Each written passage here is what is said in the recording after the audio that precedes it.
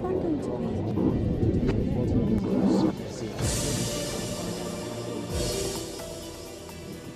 Wales is a land with a rich history that dates back more than 200,000 years.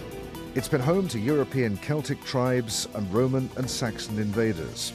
Wales is often believed to be a province of the United Kingdom. In fact, it's part of a political unit of 4 nations that form the United Kingdom of Great Britain and Northern Ireland. Wales has its own language, traditions, heritage and culture, and its own national football team.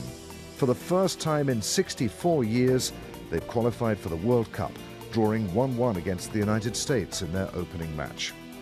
Thousands of Welsh fans have travelled to Qatar to cheer on their team in their most awaited return to the global tournament. One of those who made the journey is the First Minister of Wales. We caught up with him in Doha. Mark Drakeford talks to Al Jazeera.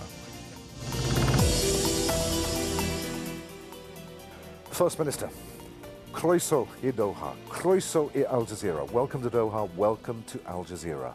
So this is the first time that Wales have qualified for the World Cup in 64 years. What took you so long?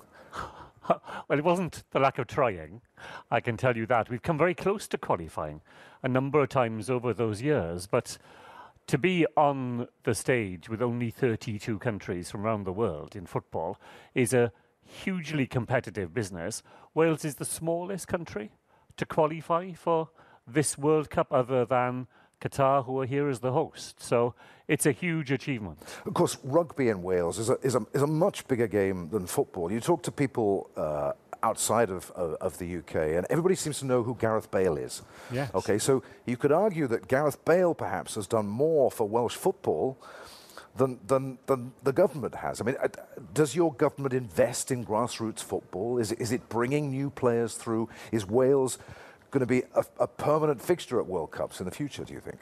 Well, certainly we work hard with the Football Association of Wales, the FAW, to invest in grassroots football. But you're right, a small number of global superstars does more to draw attention to the game and to enthuse young people for the game than probably a lot of grassroots day in, day out endeavour does. But in the end, it is that at the grassroots investment that buys you the future that is a successful one. I'm a proud Welshman, and I don't want to talk down my own country, but as a Welshman, and people ask you here when you're an expatriate, where are you from? You say Wales. They say, oh, England. No, Wales. Now, Wales does seem to have something of an image problem. Scotland doesn't seem to have this problem. Why is it so with Wales, do you think? Well, I think it's a very long history of, as you know, the saying is, England and Wales. With a very big neighbour immediately next door to you, a dominant language, all of those things. Wales has lived under the shadow of all of that, and small countries have to shout louder to be heard. And it's really only in the last 25 years that with a parliament of our own in Cardiff and a sense of separation, so that it's not enough these days just to say England and Wales. You've got to attend to Wales specifically.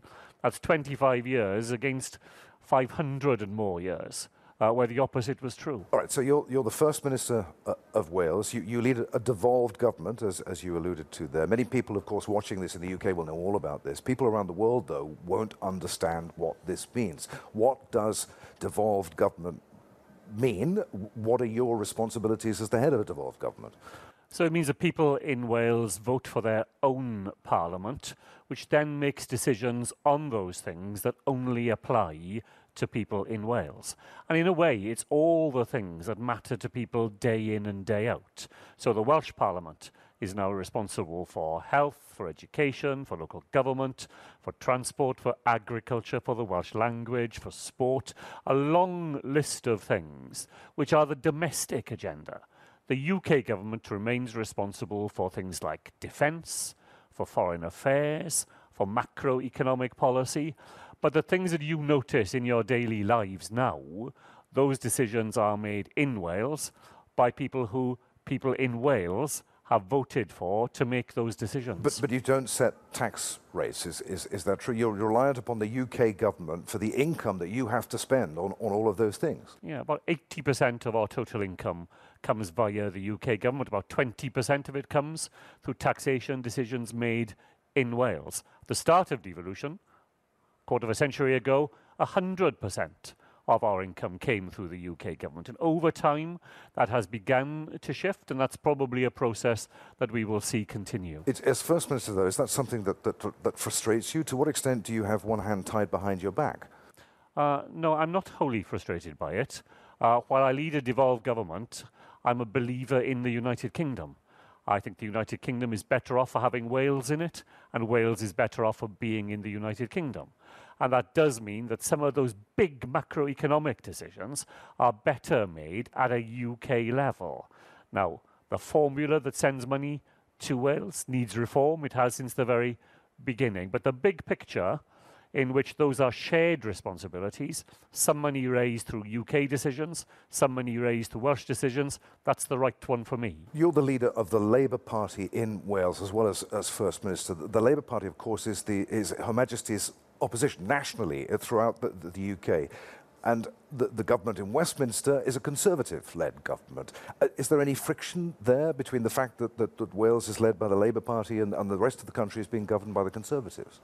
Well, it does lead to tensions. The degree of tension tends to depend on the nature of the government at Westminster.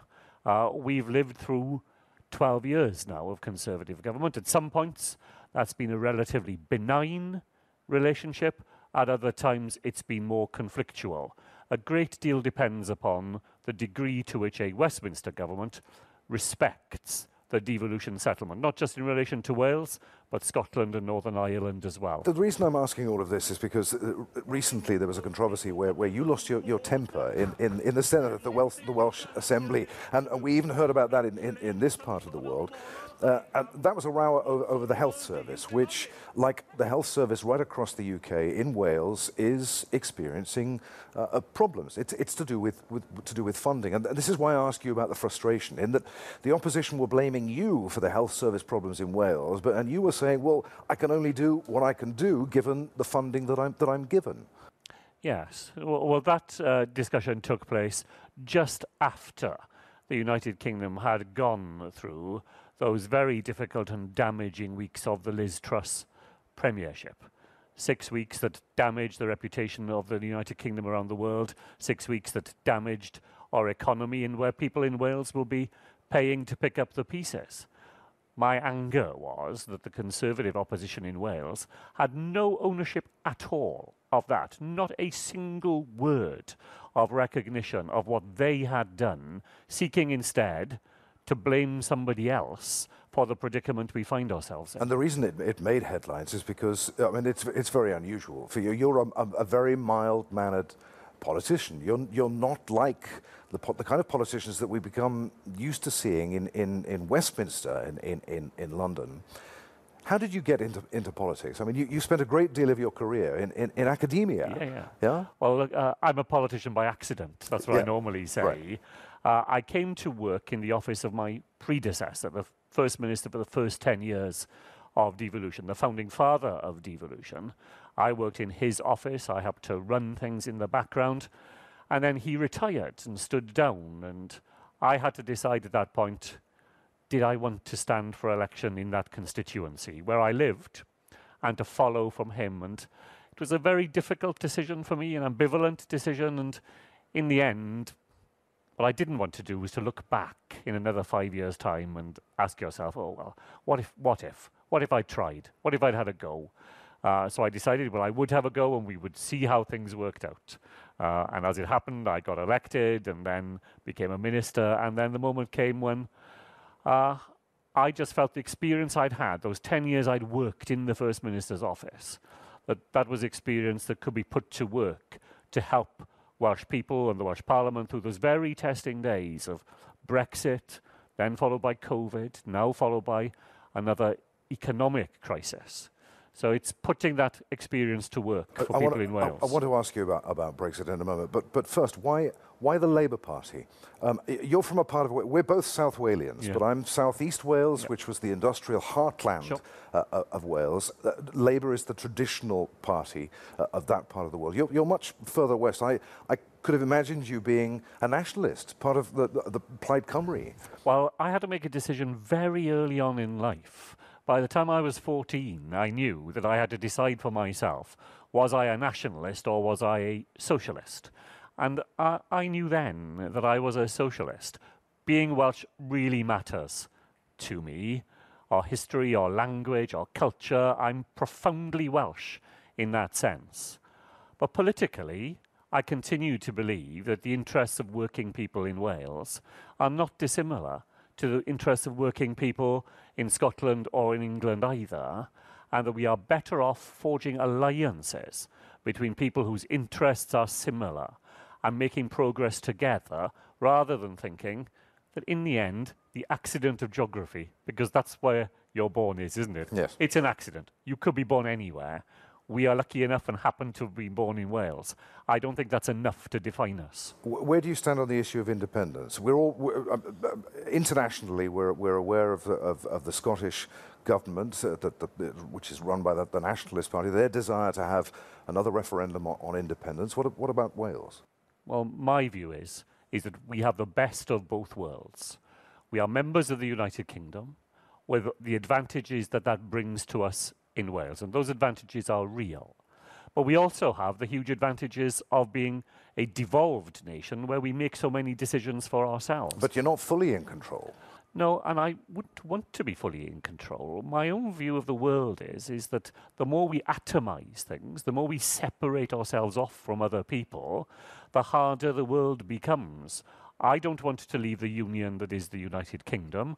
I didn't want to leave the union that is the European Union either, because I think that sharing things with others who have close interests with you while retaining that powerful set of decisions that lie in your own hands, that's a combination that works for Wales. How much damage has Brexit done to the Welsh economy? The people of Scotland voted, a majority of people there voted to remain within the EU. In Wales, that wasn't the case. More people wanted to leave than stay in the UK. And yet Wales was receiving a lot of money from the EU. That's got to have hurt. Well, leaving the European Union is an act of economic self-harm. But it's largely because of the way we've left the European Union. Once people in Wales had voted to leave, my focus was never on the fact of Brexit, because that had been decided, but the form of Brexit. We ended up with the hardest form of Brexit, with the severing of economic relationships, with damage done to the relationships between the United Kingdom and our closest and most important neighbours. There was a different way of leaving the European Union, where we would have removed ourselves from the political mechanisms, but stayed in the single market, stayed in the customs union, protected the interests of working people and firms in Wales. We chose not to do it that way, or the UK government chose not to do it that way.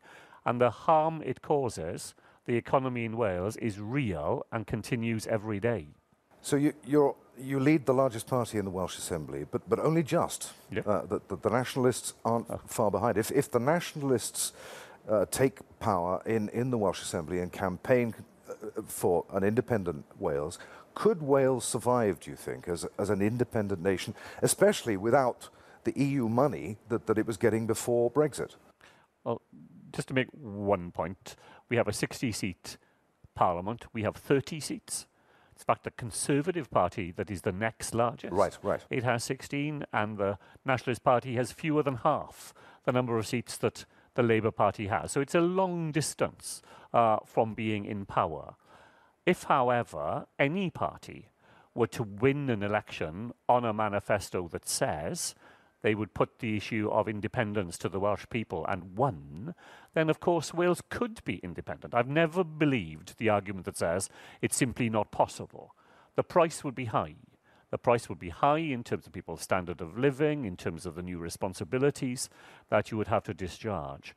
But the argument for me is not whether independence is possible, it's just that we've got a better deal on the table.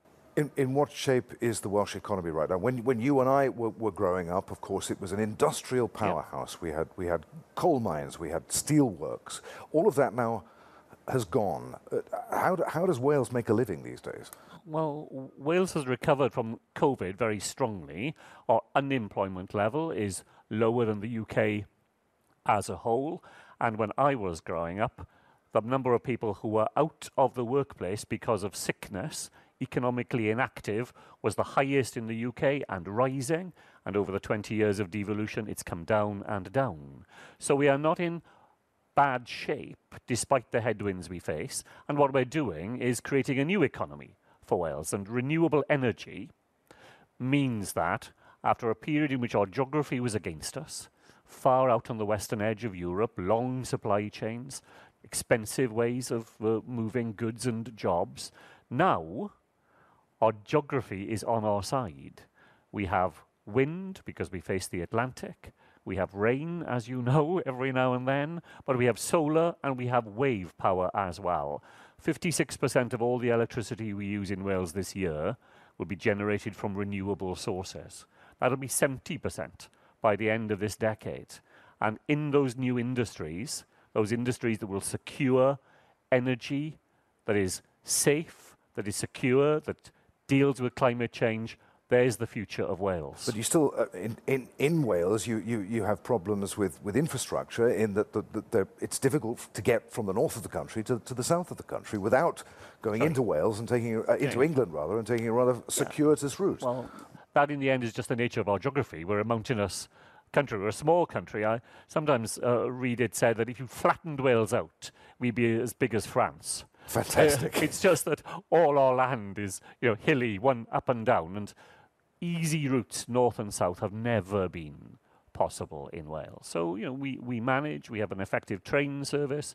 You can drive. It's not the most straightforward of routes, but, we're used to it. It's what we've dealt with for 2,000 years. And it is a land of amazing culture as well as scenery. One of your jobs as First Minister, of course, is to promote Wales and attract trade and investment, but it's to promote Wales culturally as well. What are you particularly proud of about I'm the country? hugely proud, of course, of our language. The oldest spoken language in Europe, the longest continuous written language in Europe. And can I tell you something? Sorry to interrupt. I'll tell you something that shames me to this day. I grew up in a period where the Welsh language, and you could argue, was being suppressed, particularly in the part of South Wales in which I grew up. I'm a Welshman.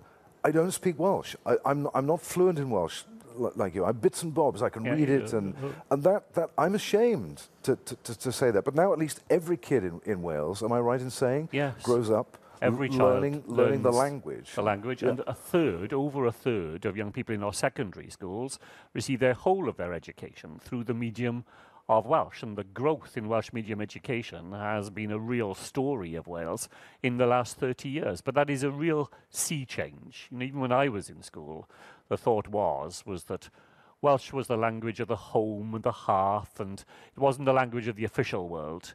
You didn't deal with the world through the medium of Welsh. That was English. And to get on, English was the language you would need. Well, that has definitely changed.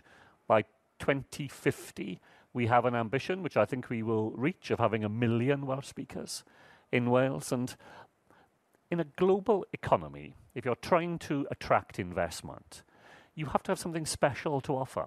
Why go there rather than some other spot on the globe? And people who come to Wales, investors who come to Wales, they need to feel they are somewhere special that has an identity and a difference, and you can feel that you're somewhere that is special and different. And that's why our language and our culture matters economically as well as in every other way. All of these people learning the Welsh language, as you say, and the culture, having your own language might push people towards nationalism. Would that be a fair assessment? In that, although we talked about Plaid, the nationalists in Wales at the moment being in a minority, that their support could grow politically. Well, of course, that is possible, but the Labour Party first won an election in Wales in 1922, and we've never not done it since. That is 100 unbroken years of a relationship between my party and the Welsh people. And my job is to try and make sure that that's the key relationship, that to be Welsh and to be Labour are two identities that sit right upon one another, hand in glove. And we do that by working hard at it all the time. Whenever I'm preaching to my troops, I'm always saying, we never take a single vote for granted.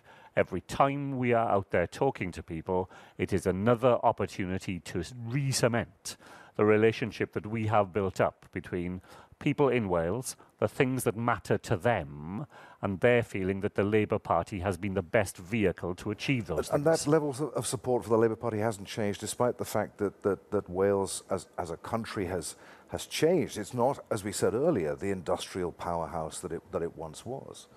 No, well, in the last election for the Welsh Parliament, which was in May of last year, we achieved the largest share of the vote that we have at any time in the devolution period. So, that relationship remains really strong. And the language belongs to everybody. It belongs to everybody, whether you speak it fluently or you just know a few words of it. And I think one of the wonderful things about the language is the people who don't speak it are as proud of it and as committed to it being part of Welsh life as people who were brought up speaking it every day. There are rumours that perhaps you're talking about slowing down, perhaps. How long do you think you'll stay at this? I said in the very beginning, when I was first standing for the leadership of my party, that I thought 5 years was the sort of period that somebody doing this job in the modern era should think about doing it. I'm not quite there yet, but I'm well over halfway there. And I would never walk away from the job at a time when the going was tough or there were difficult decisions that needed to be made. But the time will come. During this Senedd term, I've been part of the Senedd for the first quarter of a century. It's time we elected somebody who looks ahead to the next 25 years. You talked about the pandemic in Wales. You've been praised for the way in which you handled the pandemic in Wales, as opposed to how the national government in London handled the pandemic. I mean, when you look back, when the time eventually comes, when you look back over your career, what would you want your legacy to be, do you think? Well, I don't think much in terms of legacy, to be honest. I think I would be happy with an epitaph that said he came into work every day and he tried to do his best. Right. Okay. Is there anything that you still want to do? I'm not. I mean, in politics, yes. I mean, but is there anything else any ambition you have in life still? Oh, many things that I will be very keen to do when I don't have to spend as much time doing what I do now. As you said, I spent most of my working life in the university, and I hugely miss teaching.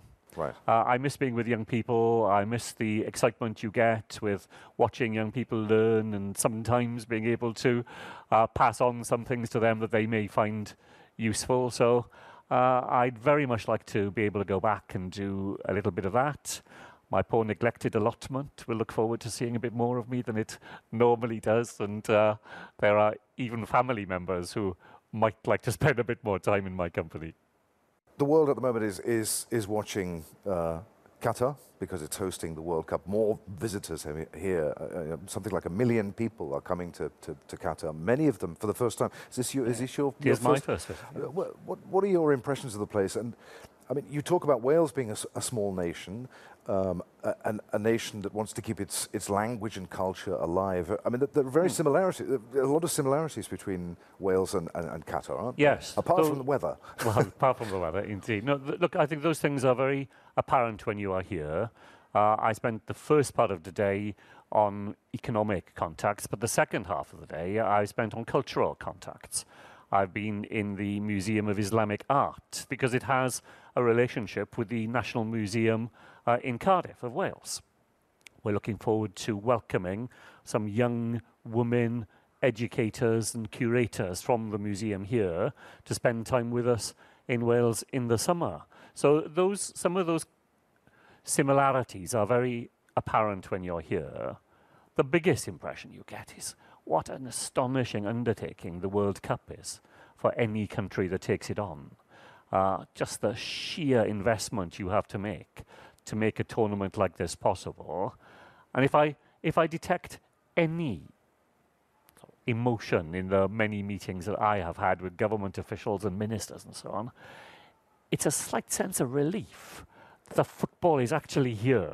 There was an opening ceremony, there was a match, and that the football, which has taken all those years in the planning, is now actually where the centre of attention will be. Mark Drakeford, First Minister, Diolch yn fawr. Thank you for being with us on Al Jazeera. Thank you very much indeed.